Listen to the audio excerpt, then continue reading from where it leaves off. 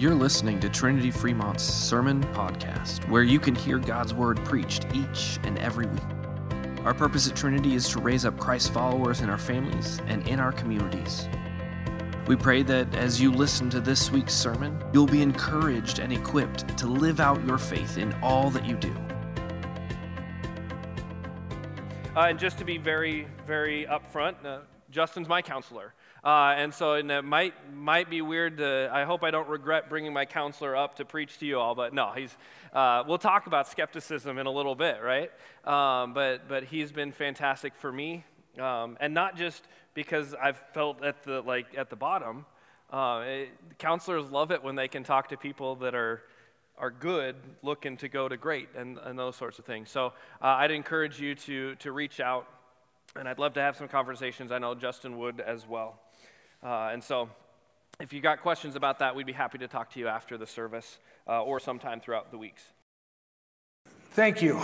Thank you for hosting Grace Point this weekend, and thank you most of all for being a church that cares. I know that you're a church that cares for God's people, and I'm very appreciative of that. Let's pray as we turn to God's Word. Heavenly Father, we thank you for your Son,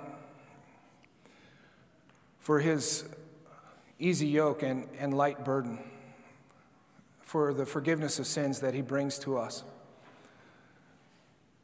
We thank you for him bearing our burden all the way to the cross and leaving it there. Help us to be ever mindful of that truth, and in our efforts day in and day out to follow his example, to bear one another's burdens in his name. Amen. I want to start right with Galatians 6. I want to dive right into our text. Brothers and sisters, if someone is caught in a sin, you who live by the Spirit should restore that person gently. But watch yourselves, or you also may be tempted. This phrase, you who live by the Spirit, it's an interesting phrase, and we may not know what he means unless we know what comes right before this text. Right before, in Galatians 5, we hear about the fruits of the Spirit. You may remember that, the fruits of the Spirit. So when he's making this transition to this exhortation that he's making here in chapter 6, he's calling to mind all that he just said. The fruits of the Spirit. So if we're going to enter into people's lives, if we're going to try to help people with the sins that they are struggling with, which is something at Grace Point happens every day, what is the spirit with which we're going to do that? With condemnation, with judgment, with criticism, with sanctimony? Are we going to look down our noses at people who are struggling with burdens? I hope not. Paul calls us to restore people gently. We are those who live by the Spirit, and he calls us to do that gently. Verse 2. Really, this is our theme verse. Carry each other's burdens, and in this way you will fulfill the law of Christ. The law of Christ. Now, I think most of us are pretty familiar with the law of God, especially when our sin bumps up against it. People talk about the three uses of the law in confirmation class. You might remember that. Curb, mirror, guide. Curb keeps us on the path, keeps us moving, right? Keeps us from jumping out of God's will for us. Mirror shows us our sin, shows us our need for Jesus. Great function of the law. And then guide out in front of us, teaching us what it means to follow Jesus. And then I think of a fourth use of the law, which you will not find in any catechism probably, but I think of it as the brick wall. So sometimes the law functions like a brick wall, and we slam into it, and life hurts, and we're bearing burdens. And it happens that way, often for people.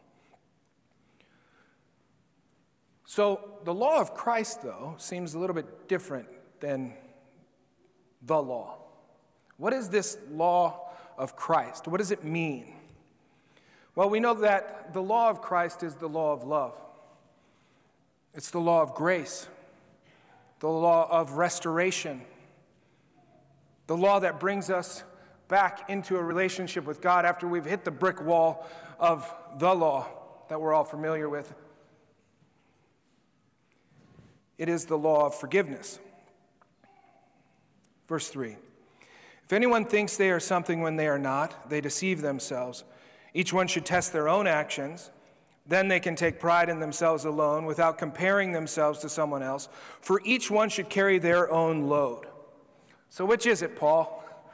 Bear one another's burdens or carry your own load? Sometimes it seems like the Apostle Paul does this in some of his writings, where it's like, which is it? Is it that we carry each other's burdens or that we carry our own burden? And the answer is both. There will be a day when there is no more burden carrying by anyone. When we as individuals will stand before our righteous God with no one else there to bear our burdens, no one else to point us to Him. All of those opportunities will be over, and we'll stand there. And us gathered here will stand there covered by His righteousness according to His law of love. That is our hope. That's what brings us here week in and week out.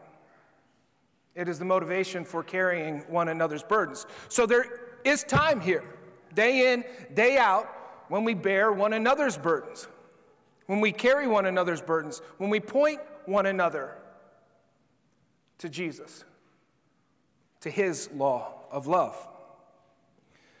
I think that this text has so much for us, especially in times like these. The burdens are very real right now for people. At Grace Point, we're seeing a lot of burdens. People are anxious. Division and broken relationships can really be seen at every level of society. Individuals, families, marriages, churches, communities, teams. We see this mistrust. We see this skepticism. We see this reflexive otherness instead of togetherness. And when entire societies live under the weight of that much mistrust and skepticism, suffering occurs. Great suffering. Burdens occur. But the church is called to push back against that with the thing that we've always pushed back with, which is the humility-filled love of neighbor, with bearing with one another. But the burdens are real, and here are the burdens that we're seeing at Grace Point right now, the most of, I'd have to say. Now, it's important to remember that there are kind of burdens of two different types. There's burdens that seem to result from our own actions, that we create ourselves, for ourselves, right, according to our own sin. But then there are burdens that people don't ask for, that they don't deserve, but that they have to bear up underneath either way. And we're seeing both kinds of burdens. Relational brokenness of all kinds, but particularly in marriage. Obsessive thought is at an all-time high. We've had a lot of triggers for the anxiety that drives obsessive thought. We're seeing persistent, chronic anxiety, an uptick in chemical and process addictions. And process addictions are behavioral ones, compulsive behavior that's hard to stop. We're seeing an uptick in that. Read that alcohol sales went up 40% in Nebraska during the pandemic, and guess what? They haven't come down. We're seeing a lot of grief. I know in my own life, I lost my grandpa last fall to COVID, a week shy of his 86th birthday. It was, and it's sad, and we as a family walk that journey of grief. Among leaders, we're seeing the fallout of decision fatigue. Decision fatigue. Maybe some of you are leaders in various places in society, but we're seeing a burnout because of all the decisions that have to be made all the time, because of all of these outlying factors. And no matter what decision seems to be made by these leaders, somebody's upset about it. Somebody is upset about it, and we're seeing that impact leaders' mental health. But maybe what's most frustrating and sad and even perplexing at times is what's happening to our children. With all the resources we have in our society, the people that seems to be suffering the worst are our children. How many of you have heard of ACEs? Any? Okay, I see a couple hands. Good. You do, huh? I've heard it the last two services. Yeah, okay, thanks. ACEs, adverse childhood experiences. Adverse childhood experiences. Now, researchers and the CDC have been following these for decades, ACEs. Adverse childhood experiences, charting them, categorizing them. But in the last 2 years, we have seen a profound increase in ACEs, adverse childhood experiences. These are abuse, neglect, but they're also disruptions in home environments, in learning environments. We think about the continuity of a child's life and how important it is for that little brain to develop in a context of continuity. And we have a break in worshiping continuity, learning continuity, social continuity. This is damaging to our children. And while many of us may feel like, hey, we're in Nebraska and things have kind of turned around for us, I'm thankful, talking with some of my friends in big cities that we live here. It has had an impact. And what's worse is there wasn't a normal for a lot of families to go back to. I call it the windshield effect. You know what happens when you have chips in your windshield and you enter a Nebraska winter? What happens? First cold snap and the first pothole come together and crack. There were a lot of families that entered this last couple of years with chips all over the windshield, with very little margin to begin with. And they don't have a normal to go back to. And you know who suffers the worst there? It's the children. So the burden is real. And the church, which is called to be light in these dark times, is called to bear these burdens. Now, I've heard many church leaders rail against the authorities, against policies, against society and culture and its decadence and all the things that we might rail against. And I've seen talking heads on TV and people in pulpits create vast solutions in their minds to all of these problems. But what I haven't heard enough of is what we just heard from Paul. With humility, bear each other's burdens. Love one another as Christ has loved you. This is the call. This is what has always pushed back against evil principalities. Why? Because it points to Jesus, where the real solution for everything is, where the eternal solution, where the eternal burdens are born. This is our hope. Now, I have to say that these burdens become hard day in, day out, listening to some pretty awful stories, listening to a lot of suffering. It's quite overwhelming. And you may feel the same with some of the burdens around you, that it's hard. You may feel like, how am I going to help somebody else when there are chips all over my windshield, when there's no more margin for me? Well, the fundamental truth is this, is that your shoulders and mine are not broad enough for all these burdens, and they were never intended to be so. Christ's shoulders are broad enough. They bore the cross. So when we bear one another's burdens, we may do so with very simple, practical things, very earthy things that we can do for one another.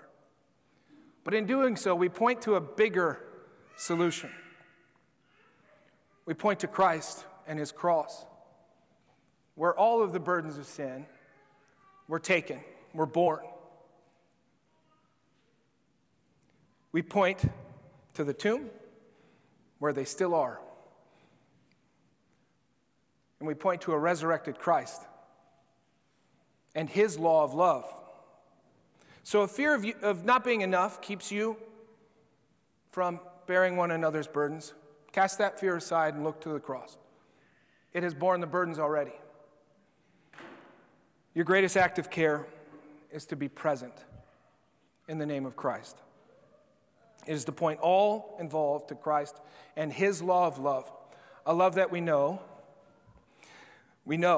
bears all things, believes all things, hopes all things, and endures all things. This is our call. Amen. Amen.